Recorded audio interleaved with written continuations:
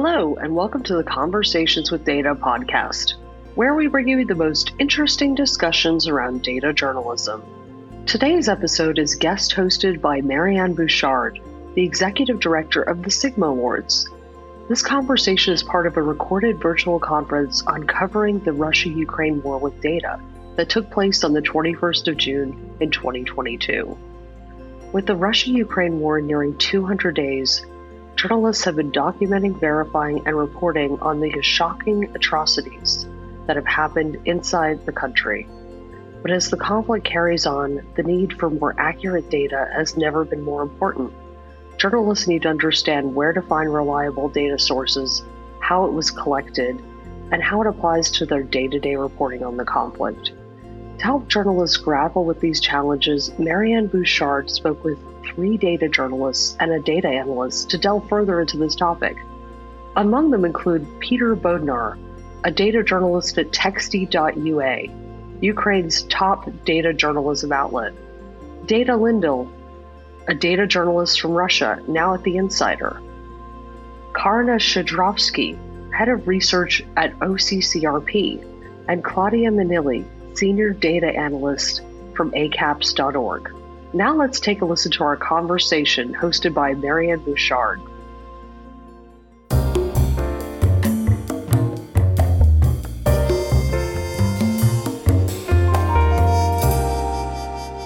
Thank you so much for joining us today. It's really a big honor to be able to gather experts from Russia and Ukraine today, as well as representative from a data gathering organization for this session.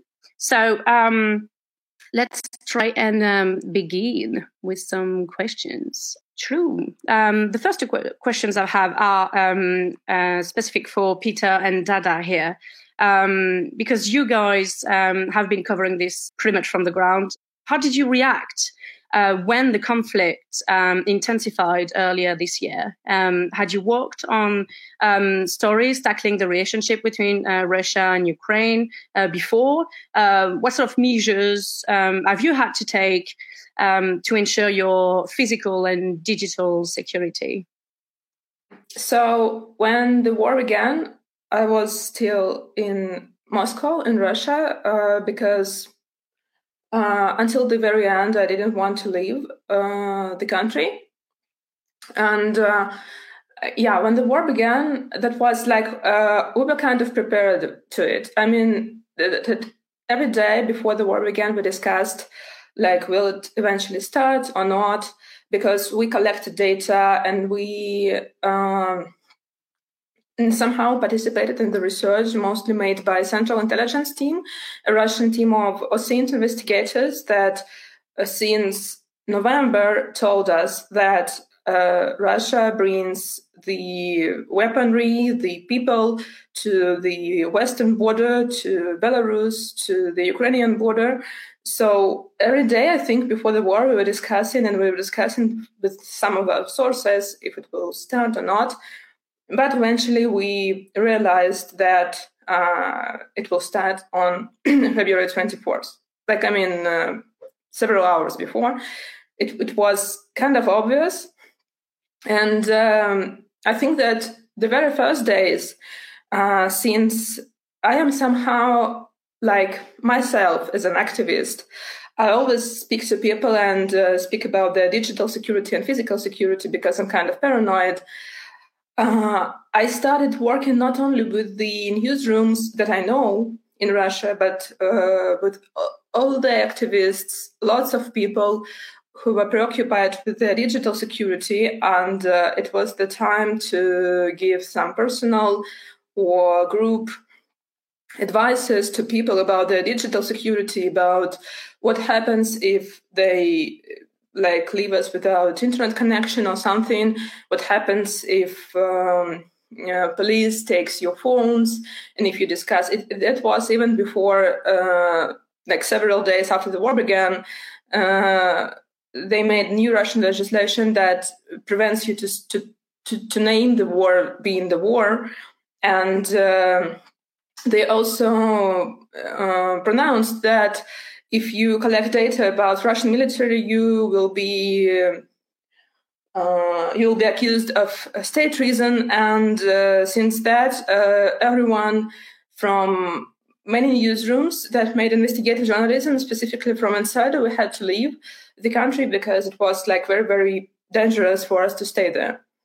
Also, since the very first days, we were interested in, and even before the war, we were interested in collecting data about what happens on the border, where are people, where are weaponry, how can we kind of, if we cannot prevent it, just we can tell like what happens there and who is there and so on.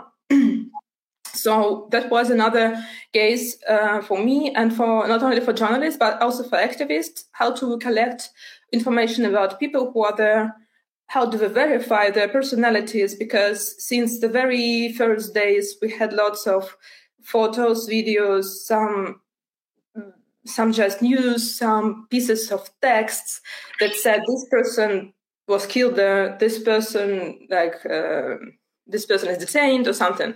So we had to collect all this data and to verify. And I know that lots of activists and journalist teams make this.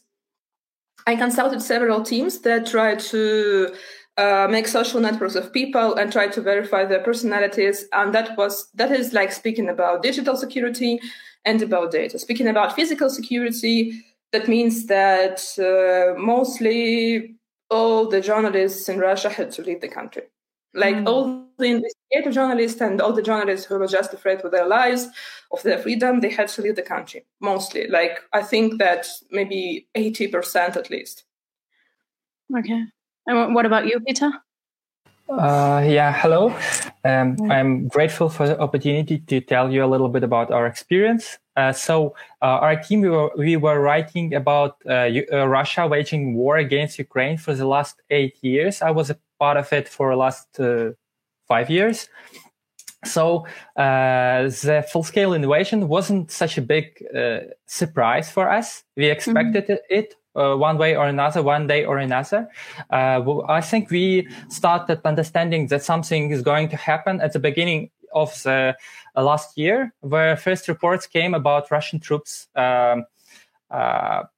concentrating around Ukrainian borders. And this is the moment when we decided to create a project which we later created that was tracking amount of military equipment in Russian military bases around Ukrainian border. Talking about the starting point of this war on the 24th of February, it was a very messy and unexpected time, I'd say. Even though we had plans and we understood that something like that could happen, when the war starts, most of things don't go according to the plan fully. But anyway, what we've done, we've moved most of our critical digital infrastructure into the remote cloud, because we had some computing and some data storage in our local computers in our office. We also ensured the digital protection for our computers and for our accounts, access to databases, everything we need for our work, and which is critical for us. What else we've done? We also created a plan about how can our team members evacuate from Kyiv. We are working from Kyiv, capital of Ukraine, and more or less it worked according to that plan. And we also had some backup plans on what to do and where to go in case if internet connection and mobile connection disappears fully. Thankfully, we didn't have to check how those plans would have gone, because internet connection was stable throughout the last 4 months. But anyway, lots of things changed. 2 of our team members, our editor, our deputy editor, and our news editor, they got enlisted in Ukrainian army. So our team got a little bit smaller. And prior to this full-scale invasion, we also done a lot of explanatory articles about how military is built and how it works. We had a nice visual explanatory article describing what is battalion tactical groups and other elements of army which were further used in this invasion. And we also worked a lot with the topic of disinformation. We have our own database of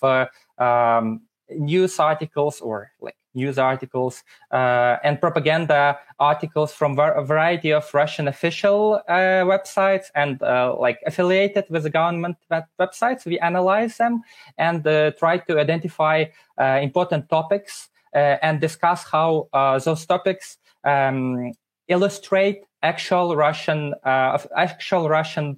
policy towards Ukraine. Yeah. Great. And that brings us to the next point I wanted to chat with you too. If you could very quickly show us an example of the coverage you've done so far that you feel embodies the work of your organization on the Russia-Ukraine war, that'd be great. Peter, maybe you could start because you were just talking about some of them. Yeah, I think one of the most important articles before the war was the article tracking military bases around Ukrainian border. We used satellite with active radar. I think this is the way it's called. This is a Sentinel-1 satellite, and we use it to identify what is the area covered by basically covered by metal objects on the territory of Russian military bases around Ukrainian borders. So this one, it describes how what is a battalion tactical group. It is basically a basic unit comprising Russian army in this invasion. For example, prior to the war, we also done an article on how lightning change on satellite images of both of the territories of Ukraine, which are currently controlled by government, and territories of Ukraine currently controlled by Russia. The project we created after war started is War Videos Chronology. We collect videos about war and we store them on our server, and we allow our users to check videos about war, about basically battles, about all kinds of events, using as a calendar or just plainly checking videos and looking for information they are looking for. So this kind of work, classifying, storing information, making information useful for the public and reused by other teams is a very important aspect of our work. So I think these are the projects that embody our approach in a lot of ways. Thank you very much. What about you, Dada? Thank you, Petro. That was kind of incredible. I first have to kind of tell you a couple of things that, for me, I think it was like a major change since the war began. Not only that we have to evacuate like all our team members, and we were all in different countries in very different conditions, and like that was kind of incredible. So on some investigations, our work had to stop. We had to stop work, or we didn't publish lots of investigations that were before the war, because now they kind of like, why would we publish this? Because the war continues. I had to learn a lot about social engineering, though I was always a data person and on the other hand, a cybersec person. But I had to learn a lot about social engineering, because now you don't only like search and collect and gather all the data, but you have to speak to lots of different people who will not speak to you because you are a journalist, because you tell that the war is the war, and so on and so forth. And also what the Insiders team did, and that's incredible. I am not like a very big part of it, but I want to show you this. It's not about like data gathering and all this kind of thing. It's just a small explanatory video. And the video team became one of the core teams in the Insider team, because first of all, even since everyone had to flee and we have to leave our places, they created like improvised studio like a small studio in a small room in one of like post-Soviet countries, and I'm not sure shall I tell in which one or not. And this is a small experimental video that gained 1 million of views, though the channel is not very big yet, and it just has some information of why Russians go to Ukraine, and Russian is like what they tell it, like the second army in the world.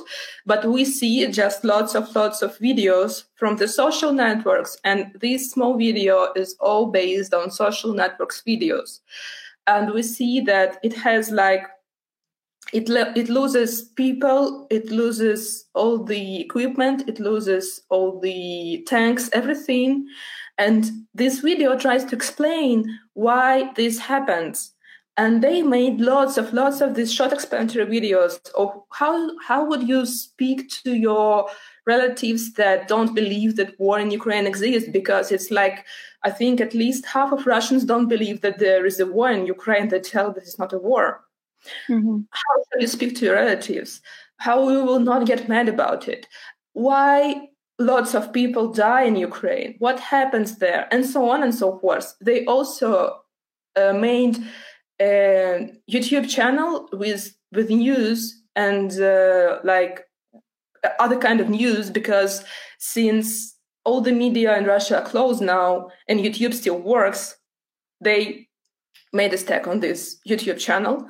And see, even if the channel is not like very, very big now, because Navalny's channel is bigger, or some libertarian channels are bigger than this channel, but it's not just about talking of people to people. It's also about telling about military, telling about like military equipment, telling about the war, what happens in different regions of Ukraine, because we think that this is very important now. It's not like discussing who are good Russians and who are bad Russians, because many people in Russia now discuss this, but we want to show people what like how the war goes on. Also, for sure, we collect we collect lots of data. We just don't publish it like Texty does. We collect lots of data. We try to collect data in some ways that before the war I would consider it to be not ethical. Like, I would never work with some like face recognition systems before the war. I would never work with like leaked emails before the war. Now, I think sometimes I do, and some of my colleagues do too, because like now, if you want to know who were the people in Bucha that made all these like unmanly things, we will have to go to a face recognition system to try to learn who they are. Even before the war, the Insider, as well as the Texty, as well as the iStories media, we all were on a pretty good, like on a high level of data journalism, I suppose, because I think that we have not seen it like in many newsrooms all over the world.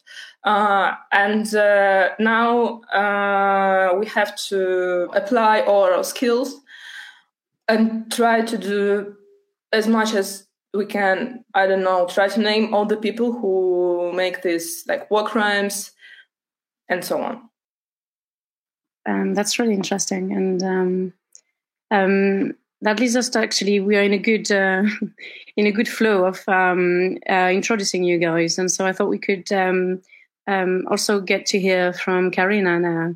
I mean, at OCCRP, you've been working with data in different languages, right, on various topics involving crime and corruption. And how does this conflict in Ukraine stands out or relates even to other topics that you've worked on before? Hi. So I think that in a lot of ways, it is very similar. I think we're going to talk a little bit about the Russian asset tracking project that we did, which is basically a collection of assets of oligarchs and Putin's inner circle that we decided to track their assets around the world. I can talk a little bit more about that project in a bit, but with that project, it's very similar to the work that we've been doing all along, following the money, getting public records around the world and trying to uncover assets that are quite difficult to uncover. What was different is kind of the sense of urgency that we all of a sudden had once Russia invaded Ukraine. We've always been doing this, but everything just felt really important and really urgent. And within, I think, 2 weeks, we managed to uncover billions of dollars of assets, working endless hours, barely sleeping, just to kind of get this information out. So I would say that that's a bit different.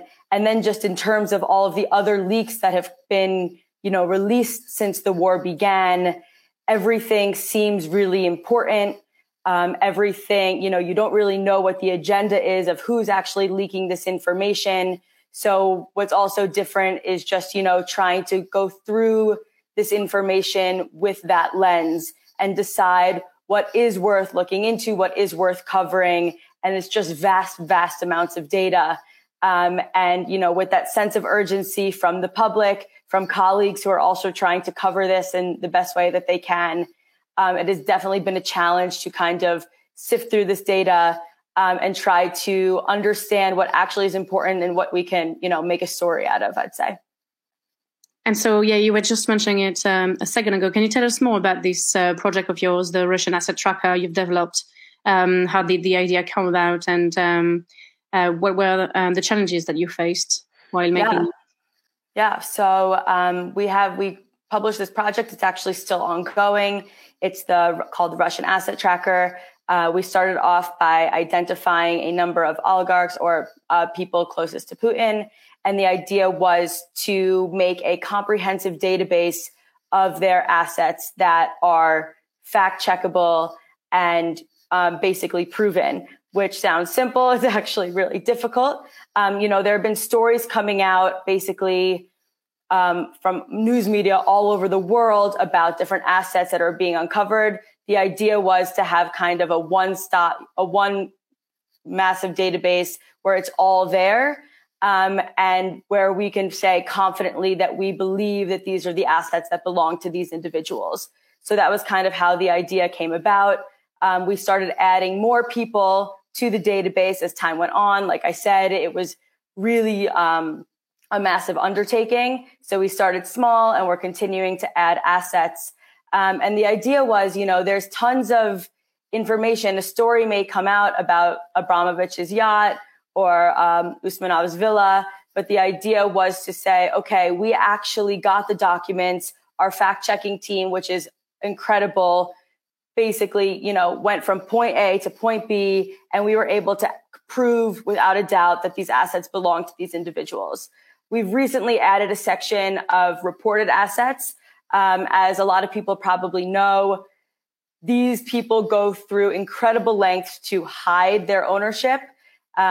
This information is not easy to uncover. Even if we can get records, their names are very rarely actually listed in the data itself.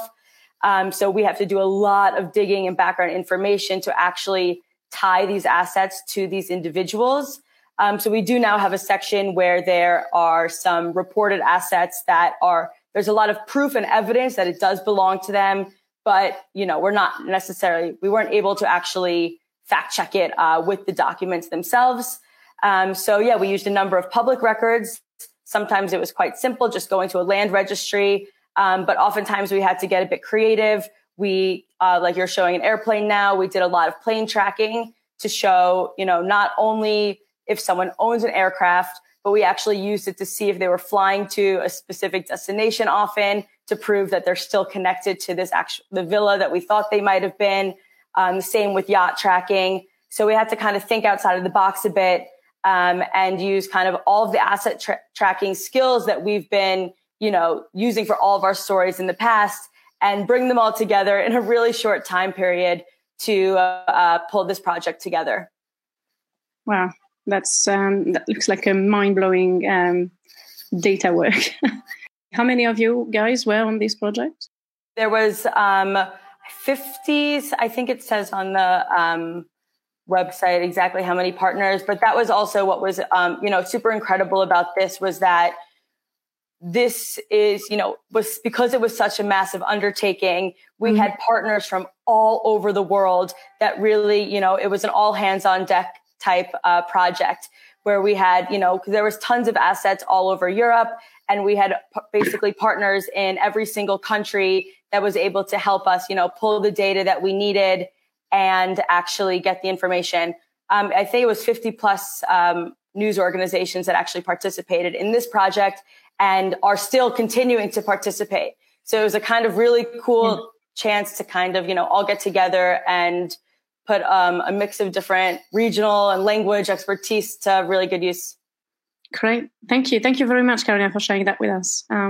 Now, Claudia, as I said earlier when I introduced this panel, we are very lucky to not just have data journalists come and share their experiences, but also to have experts from other horizons to come and talk to us. And you are a great example of that, Claudia. You work at ACAPS, and can you first of all introduce a bit yourself and ACAPS, and tell us how long you've been collecting and analyzing data on Ukraine?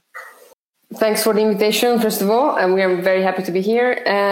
So what ACAPS is, we are not journalists. We are analysts mainly and data collectors active in the humanitarian sector, which means mainly either natural disaster response or conflict, like this case. And what we try to do is we try to inform basically the humanitarian community on what is going on in specific situations. We have teams around the world that are focusing on crisis. We have one team on Ukraine, and we have global analysis as well. Great. I am Claudia, so I am a senior data analyst of the global team, but I was helping the Ukraine team in the data collection. So I guess that's why I'm here. So about Ukraine, we have been collecting data since late March. So since we're not journalists, the humanitarian response sometimes takes a little bit more to be activated in all these assets. Let's say humanitarian response are big, sectorial. There is analysis as well in the response.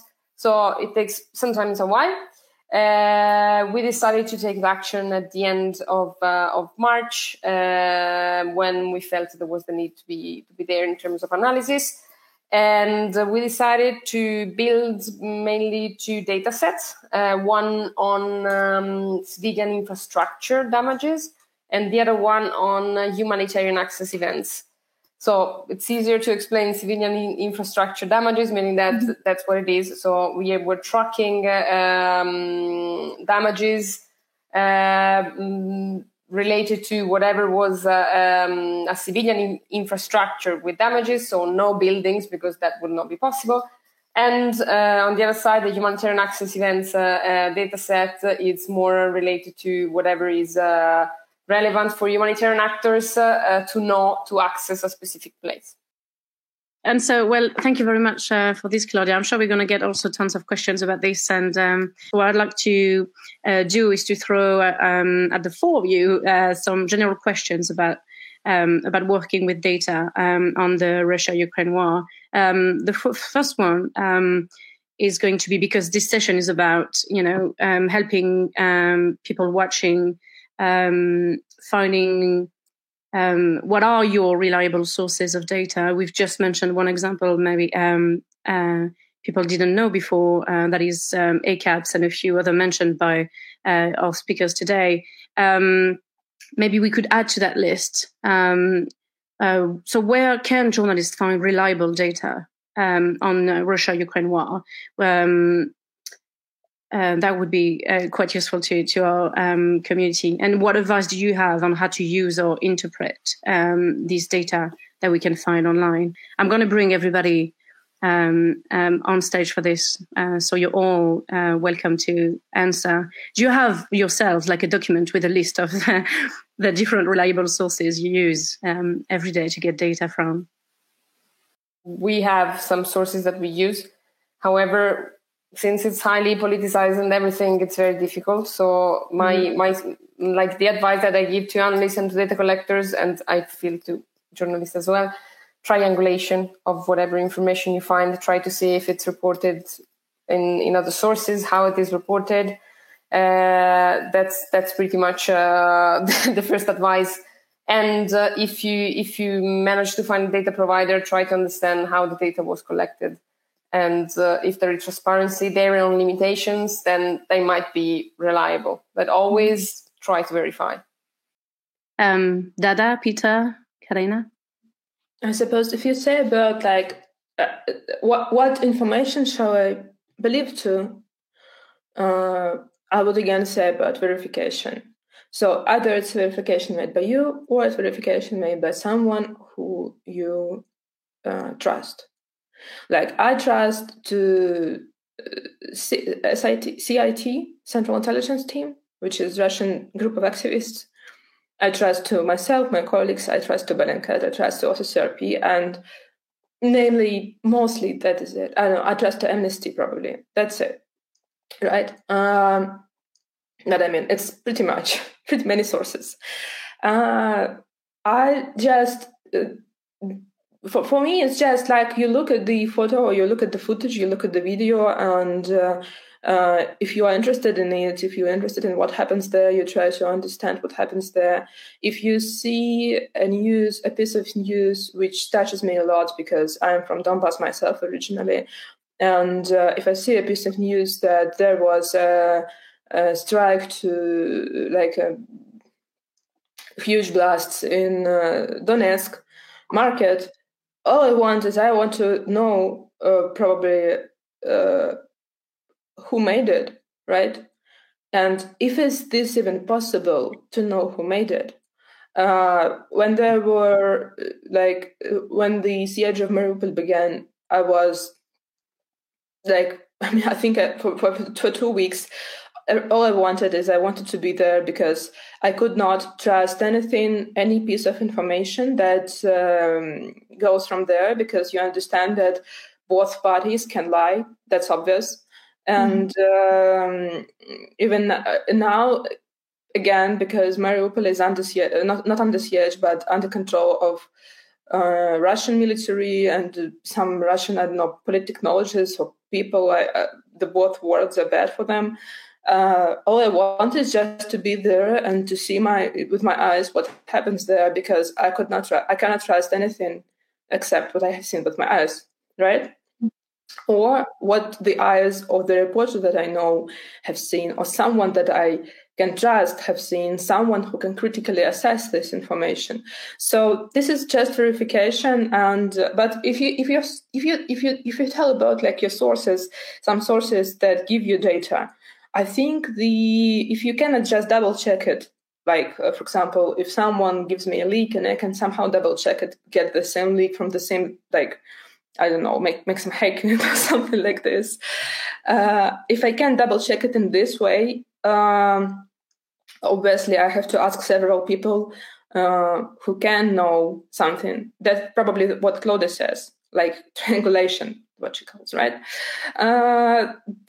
But this is the very same standards that we had before the war, actually, because we always had information from several sources. Or better, if we can see it ourselves. Like someone tells us there is a mansion owned by this oligarch or by this deputy of state parliament. We have to check the documents. We have to go there. We have to have our drones. We have to film everything. And that's how we are sure that this thing exists and it is as big and maybe as expensive or something as we were told. And the same about war. I don't see any other kind of standards. I see that probably my ethical standards, like mine and my colleagues, are somehow changed because, as I already told, sometimes we now use the instrument that, for me, were completely prohibited to use. I would not let myself before the war. Now I let myself because I want to make people how do you say it? Like go to jail. Okay. I want to make people make those people who made this work crimes go to jail at least. And that's why I let myself use some other instruments, but that is it. That is it. It's just verification technologies, techniques are the same. I'll just add, I'll echo what Claudia and Dada said about verifying data. I had mentioned, the way at OCCRP, we're covering the war a bit differently than journalists that are covering it on a daily and more, news-driven basis. But I had mentioned that, have been a lot of leaks. So just in terms of a source to look at that information, though, the provenance of it is not very clear, the motivation of those who leaked the information is not very clear as well. But we have made a lot of this information available on our data platform called Aleph. So journalists can apply for access and get access to, look through this data and decide for themselves what is, considered newsworthy. But like Dada and Claudia had said, there's a lot of work that obviously needs to be done to make sure that what they're looking at is, in fact, newsworthy and worth publishing online. And so we talked a lot about the data that is already there. Some of you have had to, pretty much all of you, have had to compile yourself some data sets to cover the conflict properly. So we can pretty much say that collecting the data, the data work is one of the big challenges of covering this war. What's the missing data today? What data does not exist but you wish it did to cover this conflict?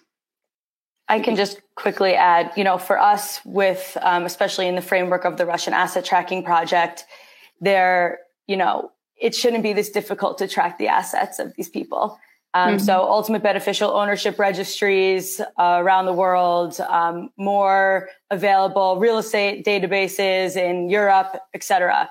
This is information that, should be quite transparent and isn't. And I think it became super clear to the rest of the world that this is a massive problem that, really needs to be addressed and hopefully is.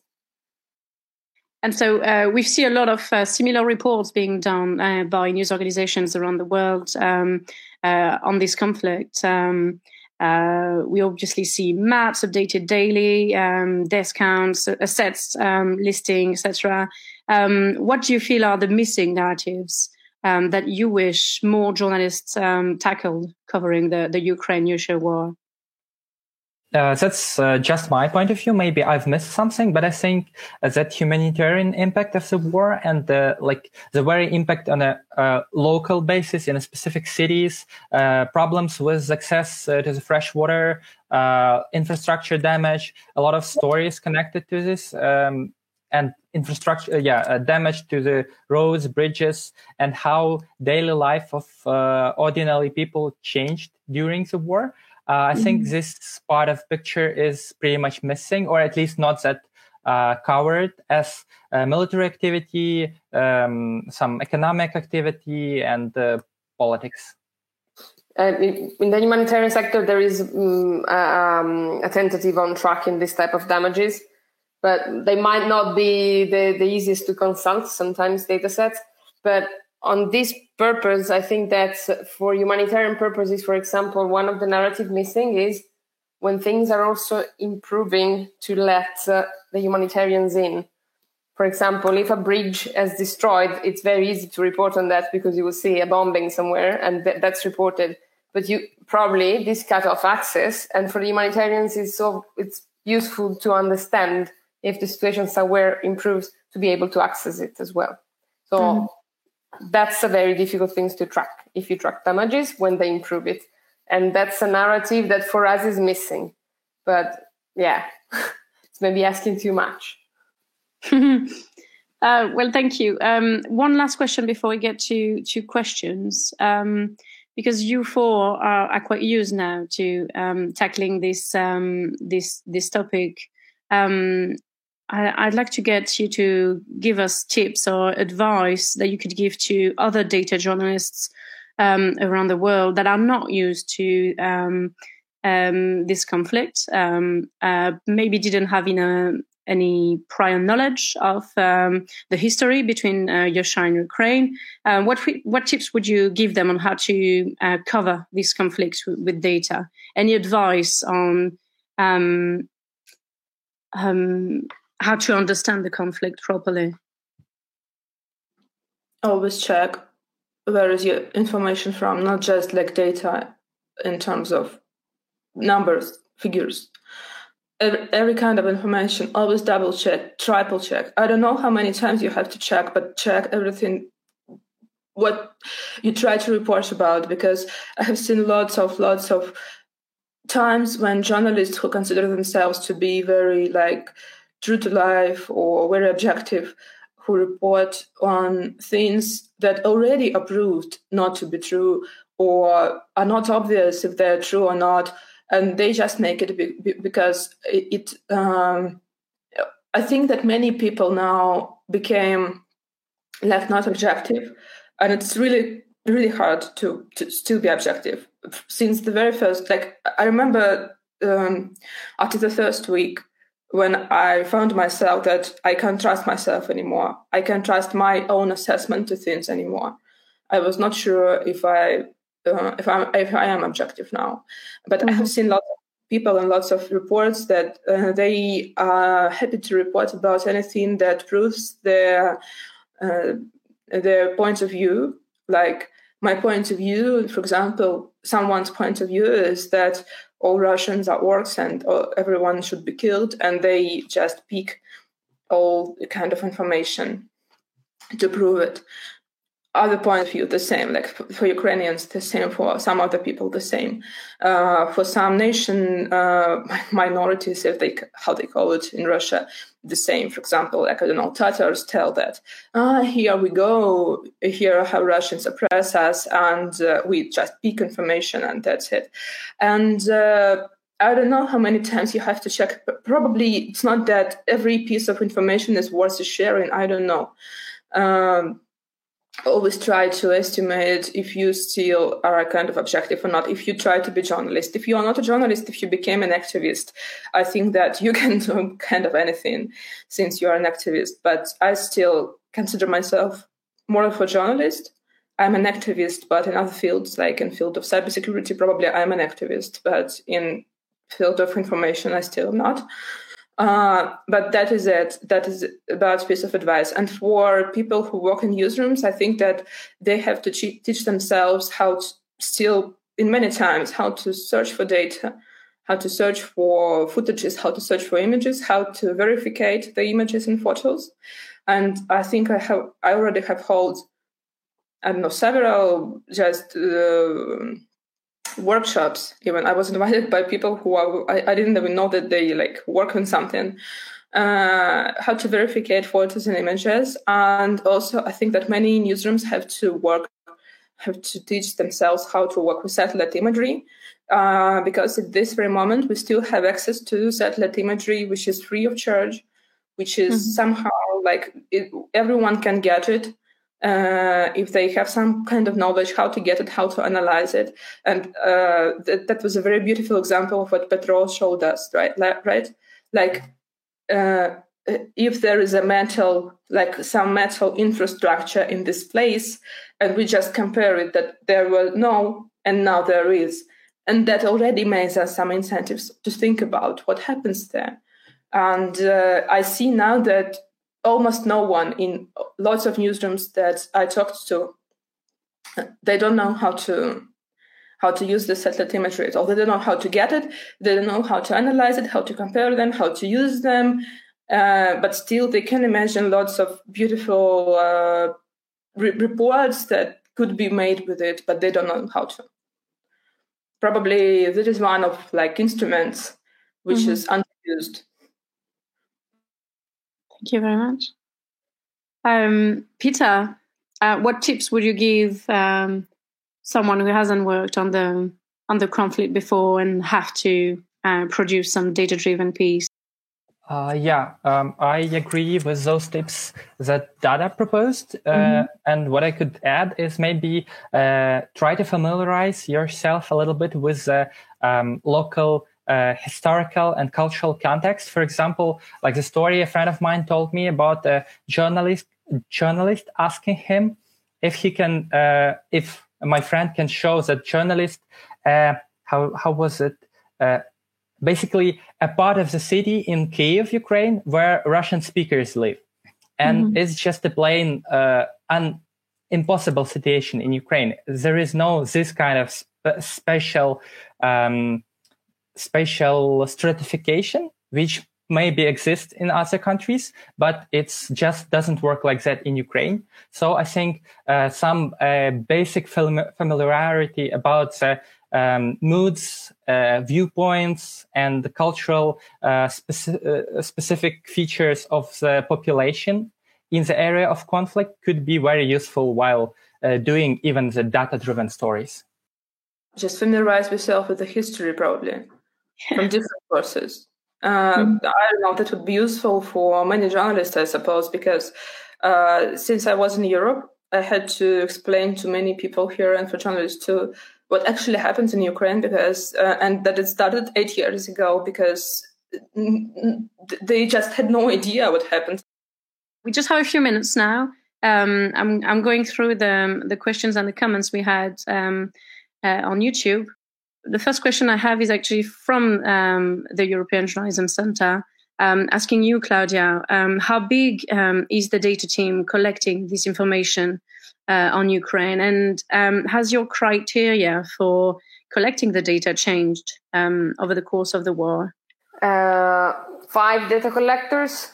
And the criteria, yes, they change, because when you structure a data set, you think to find something.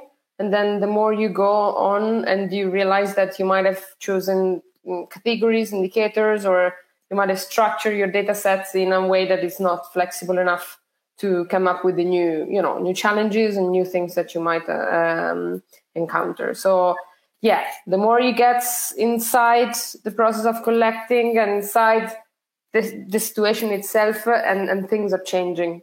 And this is valid Ukraine, and in my experience in many other data sets, let's say.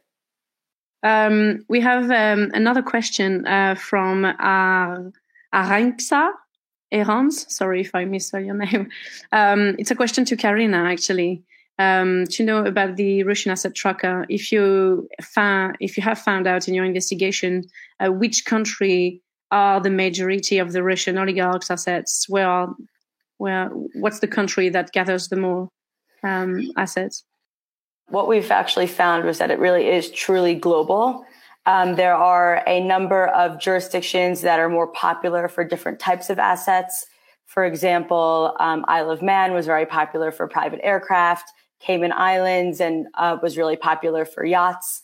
And, then there's companies in the UK and Cyprus, et cetera. So it really was truly global. And what we've been paying a lot of attention to now is that as some countries are deciding to seize assets and sanction these individuals, is where's the money actually going? And these are, countries where there's no indication that they are going to sanction these individuals and seize the assets. And a big jurisdiction that's been coming up a lot is the UAE, and specifically Dubai. So, yeah, I mean, it really is a truly global network of assets, but we are noticing patterns in where the money has been moving since the war started. Cool. Thank you very much for that. Next question is from Christina Costa. Really interesting, actually. Do you see the tendency of also European authorities not making data more accessible? When we're talking about who are your trusted sources of data, we haven't mentioned whether you guys do use regularly data from the European Union data portals, or the UN portals, or the usual suspects we use in lots of different and other data projects. What do you have to say about that? I mean, for us, it has been, this isn't anything new, but when we're looking at assets, like I had mentioned before, it's been, quite shocking if we're trying to uncover a villa in Italy that it's owned by an Austrian company, an Italian company, and then a Liechtenstein trust at the end. And because of a leak, we were able to prove that someone owns this Liechtenstein trust. So, data may be available in some sort of way, right? The documents are available for purchase. The fact, sometimes you have to spend a ton of money just to even get those documents. So I wouldn't even really say they're accessible to everybody. But even when the data is actually available, it doesn't actually help us necessarily uncover who's truly behind these assets. So this is a major issue that we've always faced. And if the data were more transparent, I think, we would have had a lot easier time actually tracking these assets in the first place. With this project and all projects in the past, and that we'll be working on going forward as well. Cool. And that's a great transition to the next comment we had from Smaranda, because you guys did collect that data yourself. Do you suggest that journalists do that, produce their own data sets while covering such a crisis? And if so, what are the challenges of doing that when you're not specifically trained? The thing is that you actually you have to be trained. You have to have some kind of competences to create some data sets. But if you start with the small ones, for example, I know activists who are not even kind of journalists, they just made it because they are obsessed with this topic, who search for, I don't know the word, but Russian military who are kept by Ukrainian military. I don't know how's it called. And they create a data set, and they create a data set of their relatives and so on, just to connect to them, to make them know that their sons, where they are, what happens to them, because it's a huge problem now for Russian, like mothers, wives, and so on, because they don't know where